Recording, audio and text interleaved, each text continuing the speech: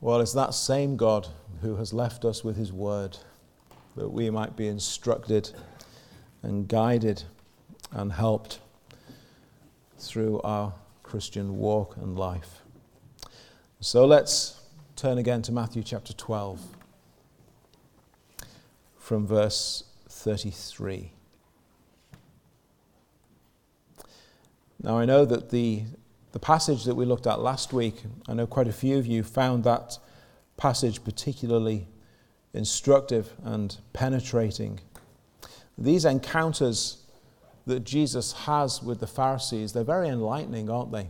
Very instructive for us. So much of what it means to be self-centered, self-promoting, self-satisfied, self-reliant, self-assured. Much of that is all wrapped up in these Pharisees. That same sinful nature, of course, is in each of us. It perhaps manifests itself differently in us today in that we are not wrapped up in religion the way they were, but nevertheless, these pride-based attitudes which contributes to their self-delusion, we know this is us as well, through and through, unless God will change us by his grace. And the very direct truth which Jesus puts to them, it leaves us in absolutely no doubt as to where we stand before him. And as Jesus continues this discussion with the Pharisees, there's more of the same for us this morning. For some of you, it might be a bit of a bumpy ride. Fasten your seatbelt, because these penetrating truths which are brought out in these exchanges between Jesus and the Pharisees are so relevant for each one of us.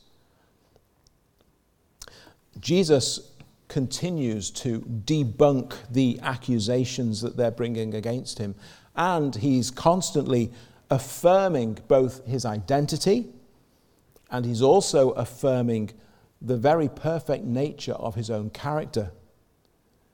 We realize also he's stating principles which one way or another hold true for you and hold true for me. Nothing's changed here. And in verse 33, we have the first of 3 points that I want to make this morning from these verses. And here is the first one. Whether good or bad, the fruit will always match the tree. You can get these little apps on your phone now. And if you want to know what a certain tree is, you can just take a photograph of the leaf, and it will instantly tell you what the tree is. Because that tree always produces that kind of leaf. And a good tree always produces good fruit, and a bad tree always produces bad fruit. Whether good or bad, the fruit will always match the tree. Now, of course, this isn't a new idea or illustration. Jesus spoke like this back in chapter 7 in the Sermon on the Mount. Beware of false prophets who come to you in sheep's clothing, but inwardly they are ravenous wolves. You will know them by their fruits. Do men gather grapes from thorn bushes? Do men gather figs from thistles? Even so, every good tree bears good fruit, but a bad tree bears bad fruit. A good tree cannot bear bad fruit, nor can a bad tree bear good fruit. This is Jesus saying these things. Every tree that does not bear good fruit is cut down and thrown into the fire. Therefore, by their fruits you will know them. In the next chapter after this one, chapter 13, will be the parable of the sower, or the parable of the soils might actually be a better title. He speaks there of the seed in the good soil bearing fruit. In his famous teaching about the vine and the branches in John chapter 15, Jesus speaks of the branches which bear no fruit, being removed. So these illustrations are used frequently by Jesus. The Apostle Paul picks up the same kind of illustration in his letters. He speaks of believers bearing fruit to holiness and bearing fruit to God. He mentions that in Romans. He talks about the fruit of the Spirit in your life in Galatians chapter 5. In Philippians 1 verse 11, he talks about being filled with the fruits of righteousness, which are by Jesus Christ. Colossians 1:10, walk worthy of the Lord, fully pleasing him, being fruitful in every good work and increasing in the knowledge of God. The imagery is clear. The message behind the image is clear. All of the things that are being seen and heard in Christ's life and ministry, this can only be described as good fruit. And it's perfectly and consistently good fruit. How can fruit so good possibly come from a tree that's bad?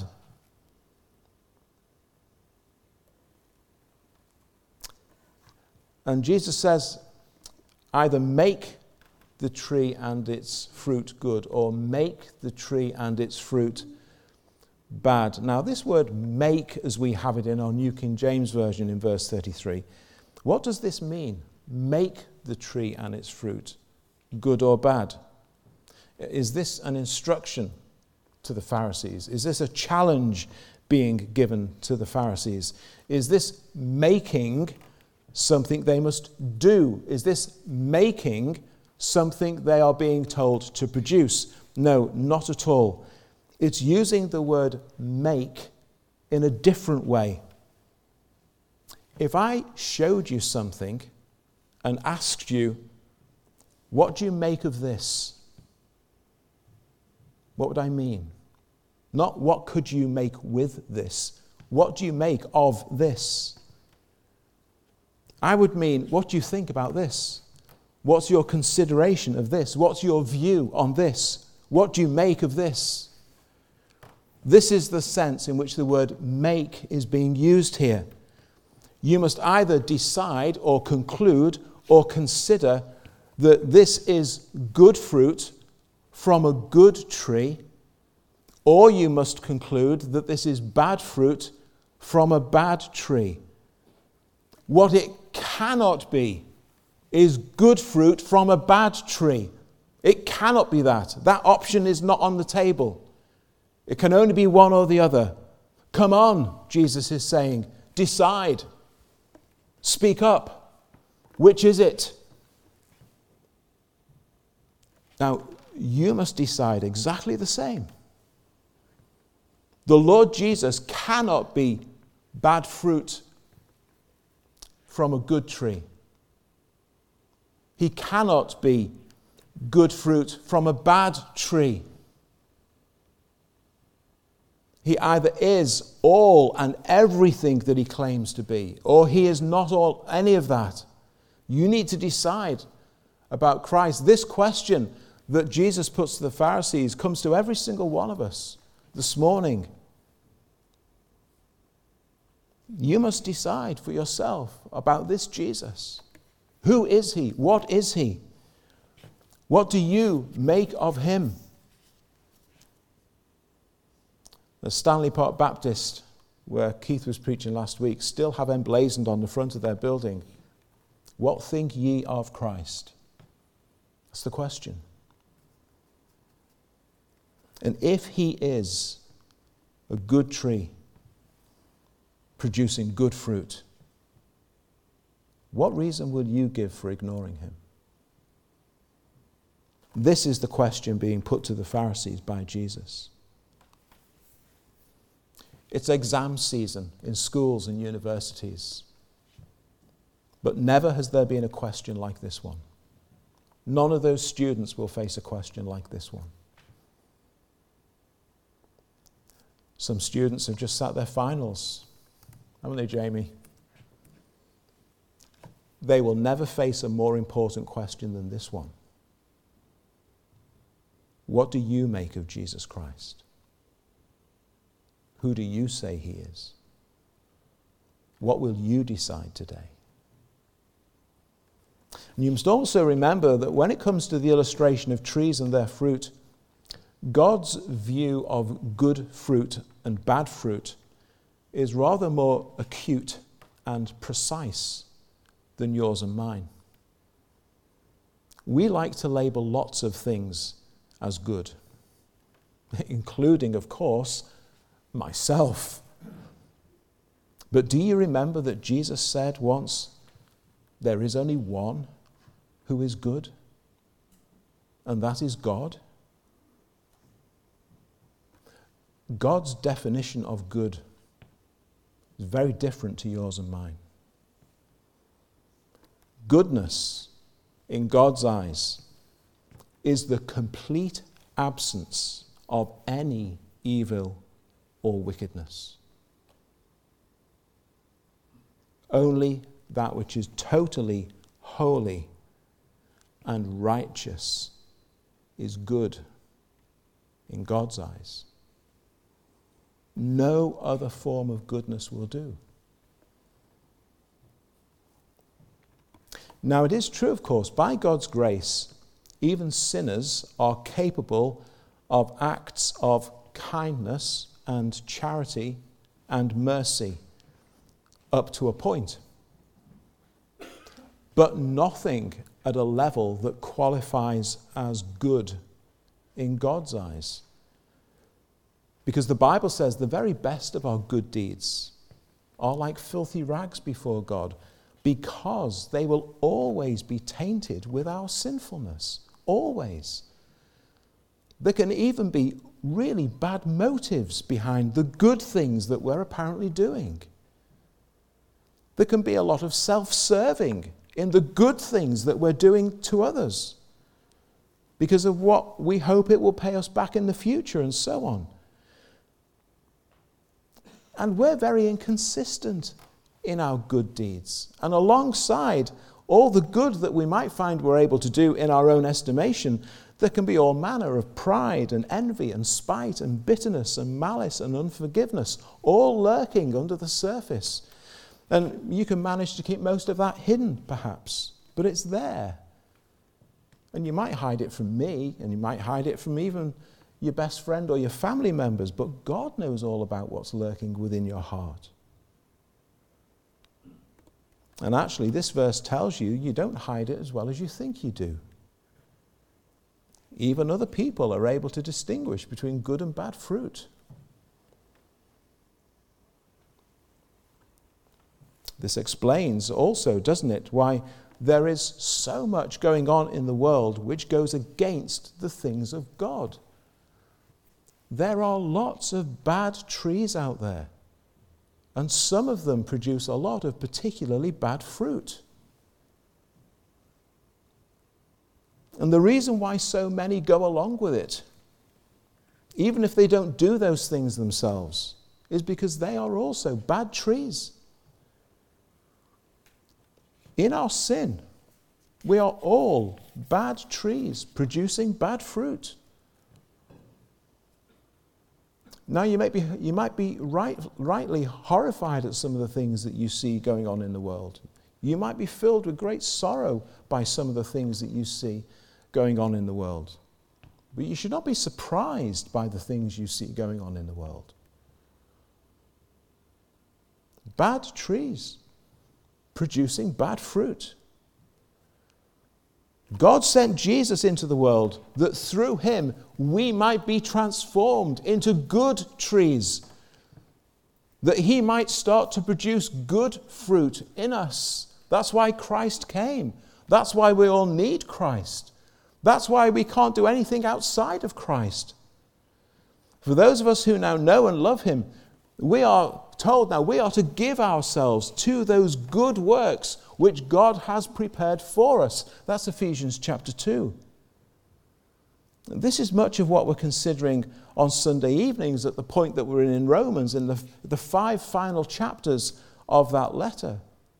The outworking of our faith. That we would be known as godly followers of Christ because of the fruit which now can be seen in our lives, that it is unmistakably Christian and Christ-like. What kind of tree are you?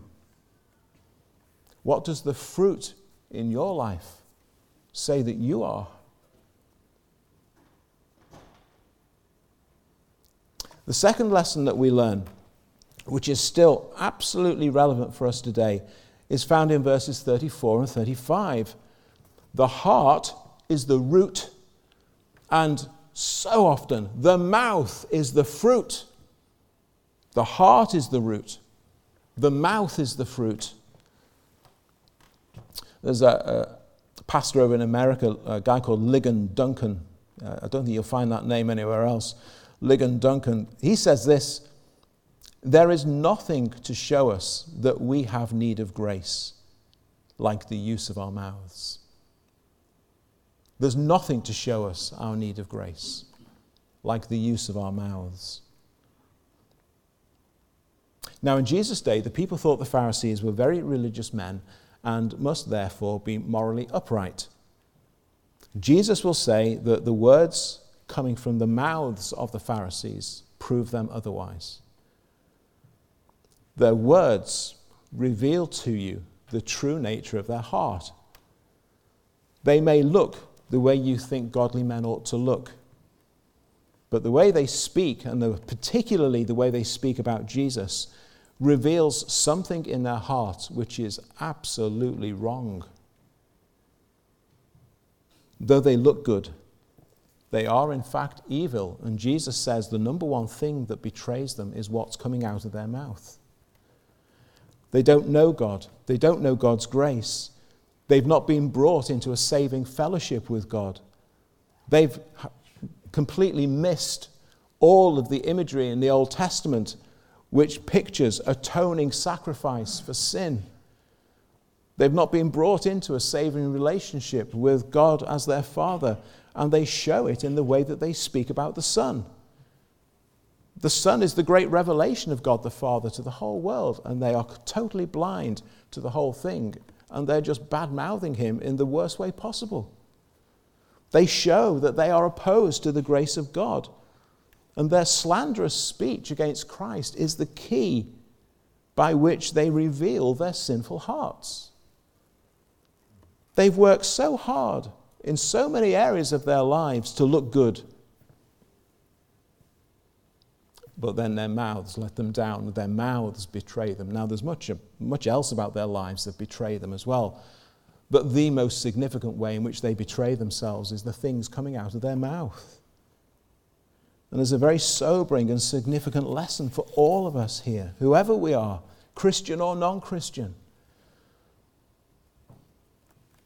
For those of us who are believers, much of your witness will be non-verbal. It will be seen in your behavior, and it will be displayed in your attitudes and in your actions.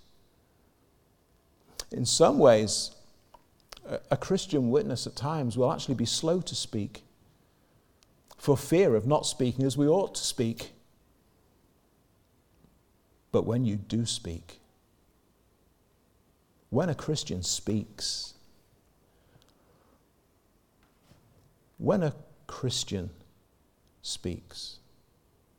ought not their words to be dripping with the grace and truth of Christ?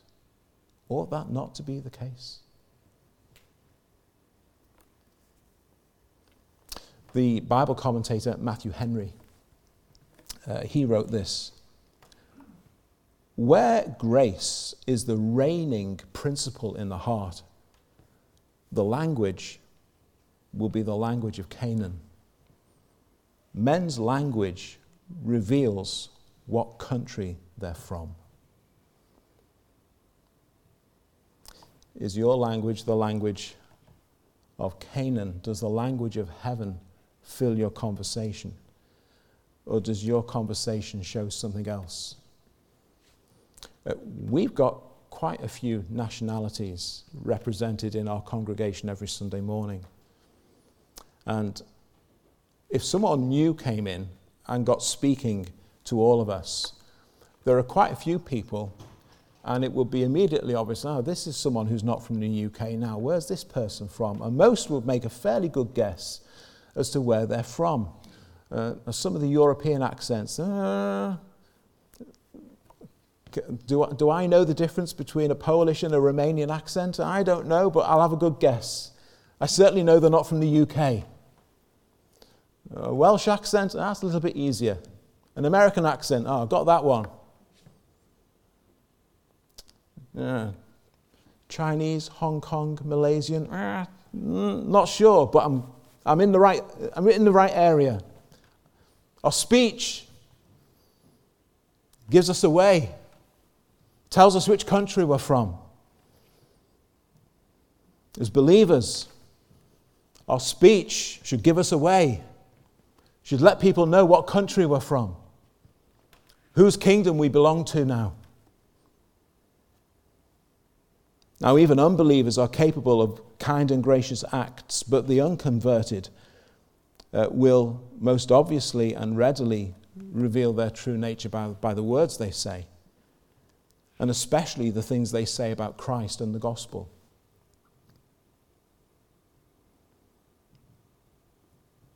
Now, as Christians, therefore, we need to be very careful that our religiosity, our claim to be religious people, isn't betrayed by the fact that we've actually never learned to tame our tongues. Mouths which are quick to gossip about other people's business on the pretense of being concerned about them. Mouths that are quick to criticize others. Mouths which are quick to speak quite disparagingly about what you consider to be everyone else's shortcomings. Quick to tut and dear, oh dear, other people. Mouths perhaps which are quick to lose their temper. Mouths which are far too ready to snap back at people. Because actually that is what's going on in your heart. And your mouth betrays you. And it's important to remember, isn't it? Hurtful, critical, stinging words. They are the words which lodge in people's minds. They are the words not easily forgotten. They are the words once said which can never be taken back.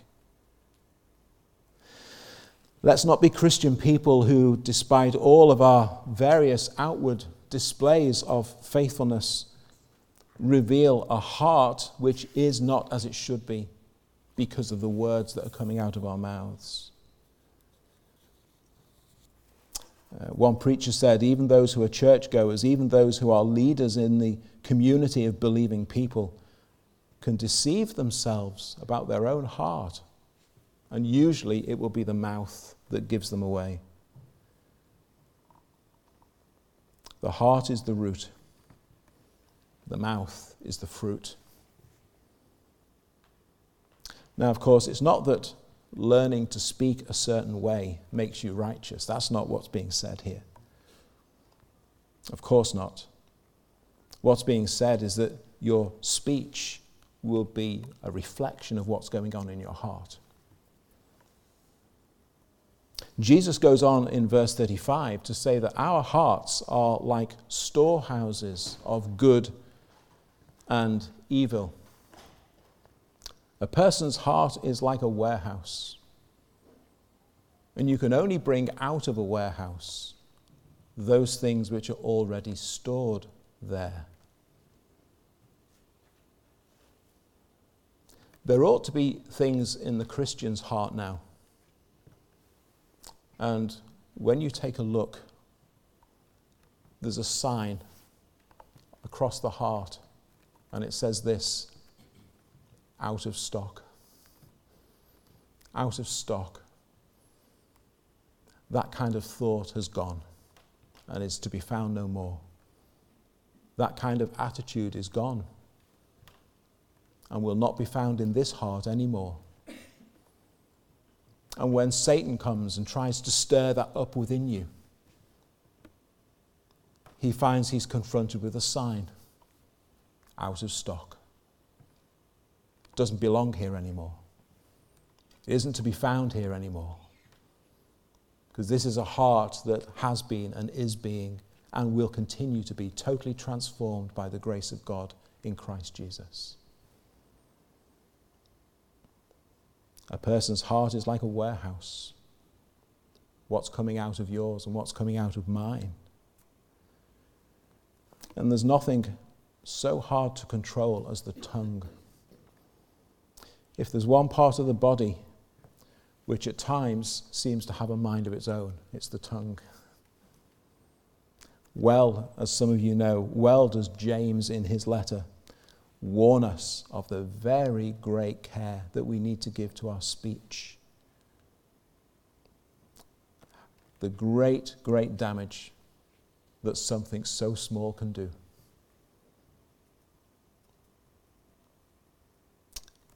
But more than that, it actually reveals the true state of the heart, says Jesus. A transformed and sanctified tongue is the fruit of a transformed and sanctified heart. And only the Holy Spirit can do that within you as you turn in repentance and faith to Christ. A preacher called J. Sidlow Baxter. They don't make names like they used to, do they? J. Sidlow Baxter. He said this, listen, one of the first things that happens when a man is really filled with the Holy Spirit, or a woman, of course, is not that he speaks in tongues. It's that he learns to hold the one that he already has. He's right, isn't he? He's right. Our tongues evidence the work of the Spirit in our hearts, or the lack of it. Jesus' life, his words, his speech, they reveal his heart, don't they? They show us a man who is humble, a man who is caring, a man who is compassionate, a man who is constant, a man who is consistent in his loving and in his consideration of others. Everything about him, everything about Christ is consistent with who he is. As we see Jesus reflect who he is by his words and by his actions, so also we are being called by God's grace to reflect the transformed hearts that he has given us as those who are the redeemed of Christ. And so that through our speech and through our actions towards one another, these things may be seen and felt to his glory and to his praise.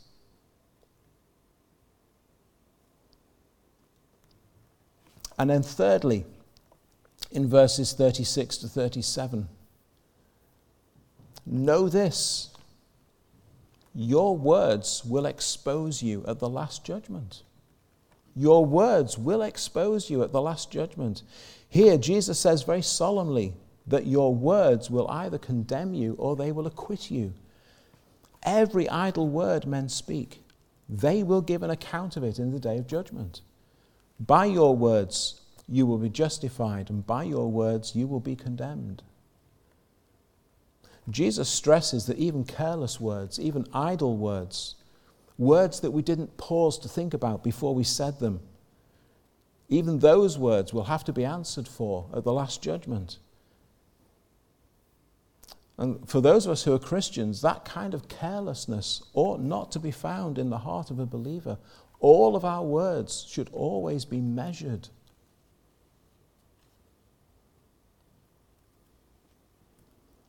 The words they just come gushing out of us sometimes, don't they?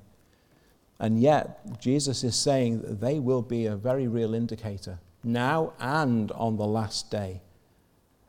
And that shortly we will have to give an account for our words. The general, constant tone of our speech will be evidence either for us or against us on the last day. And this reminds us just how much we need the grace of God. There's nothing like our tongues to remind us that it's impossible for any of us to walk perfectly before God unless he visits us by his grace. There is nothing like the tongue that shows that you need the grace of the gospel in the Lord Jesus Christ, so that your speech can become edifying and not destructive, so that it will reflect a transformed heart. As we see things in Christ, as also in us, by his Spirit, through his word. Now, one thing that's important to clarify, Jesus says, by your words you'll be justified, and by your words you'll be condemned. Now, of course, he's not for 1 minute suggesting that you have it within yourself to choose your own fate on the day of judgment. He's not suggesting that if you can teach yourself to temper your tongue, if you can do that to a sufficient degree, you can save yourself and justify yourself. Of course, that's not what he's saying. For one thing, you would never achieve it.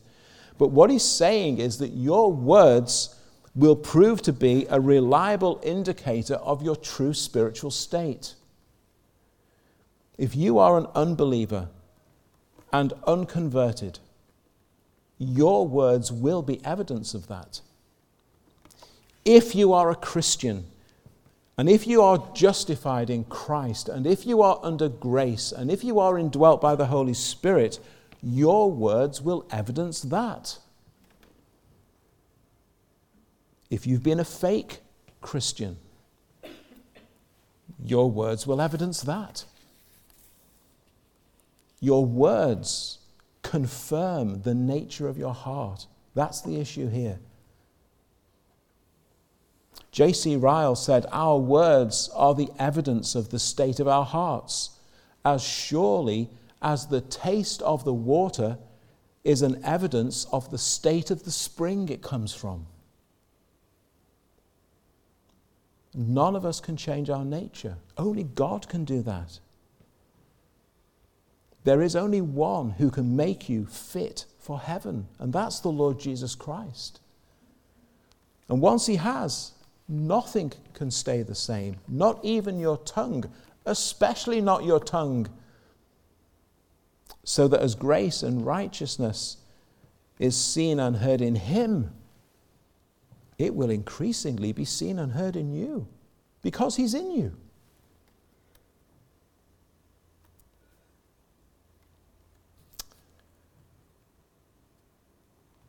As many have and as many do, I find some of the really pithy little, straight to the point comments that J.C. Ryle makes on the Gospels to be so very, very helpful. And let me just wrap all of this up this morning by just quoting a few of his own personal thoughts and reflections on these very verses. It's made all the more poignant quoting Ryle, who, if you don't know, was the first bishop of Liverpool just over 100 years ago. All the more poignant quoting these words as we drove past the parish church of Liverpool this morning with all of its LGBT stuff proudly being waved around all over the place. Oh, for another bishop in Liverpool like J.C. Ryle. Would you another bishop soon? Well, I don't know if there is even a J.C. Ryle out there, but we could pray for one, couldn't we? Here's what he said. There are few of our Lord's sayings which are so heart-searching as this. There is nothing, perhaps, to which most men pay less attention than their words.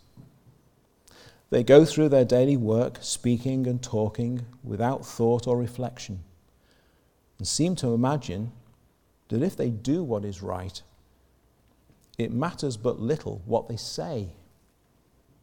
But is it so? Are our words so utterly trifling and unimportant? We dare not say so. Our words are the evidence of the state of our hearts.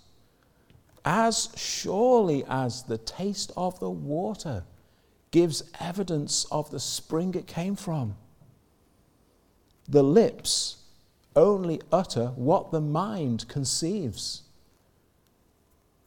If there were no other text in the Bible, this passage ought to convince us that we are all guilty before God, and we need a righteousness better than our own, even the righteousness of Christ. How many idle, foolish, vain, light, frivolous, sinful, unprofitable things have we all said? How many words have we used which, like thistledown, have flown far and wide and sown mischief in the hearts of others that will never die? How often have we met our friends and the words we've spoken leave us in need of repentance? Let us resolve, by God's grace, to be more careful over our tongues and more particular about our use of them. Well, may it indeed be so, to His glory and to His praise. And may each of us this morning know in our own hearts and be decided in our own hearts what is good fruit and what is a good tree, and to see and to know that in the Lord Jesus Christ and in Him alone we will find the goodness and the righteousness that we so desperately, desperately need.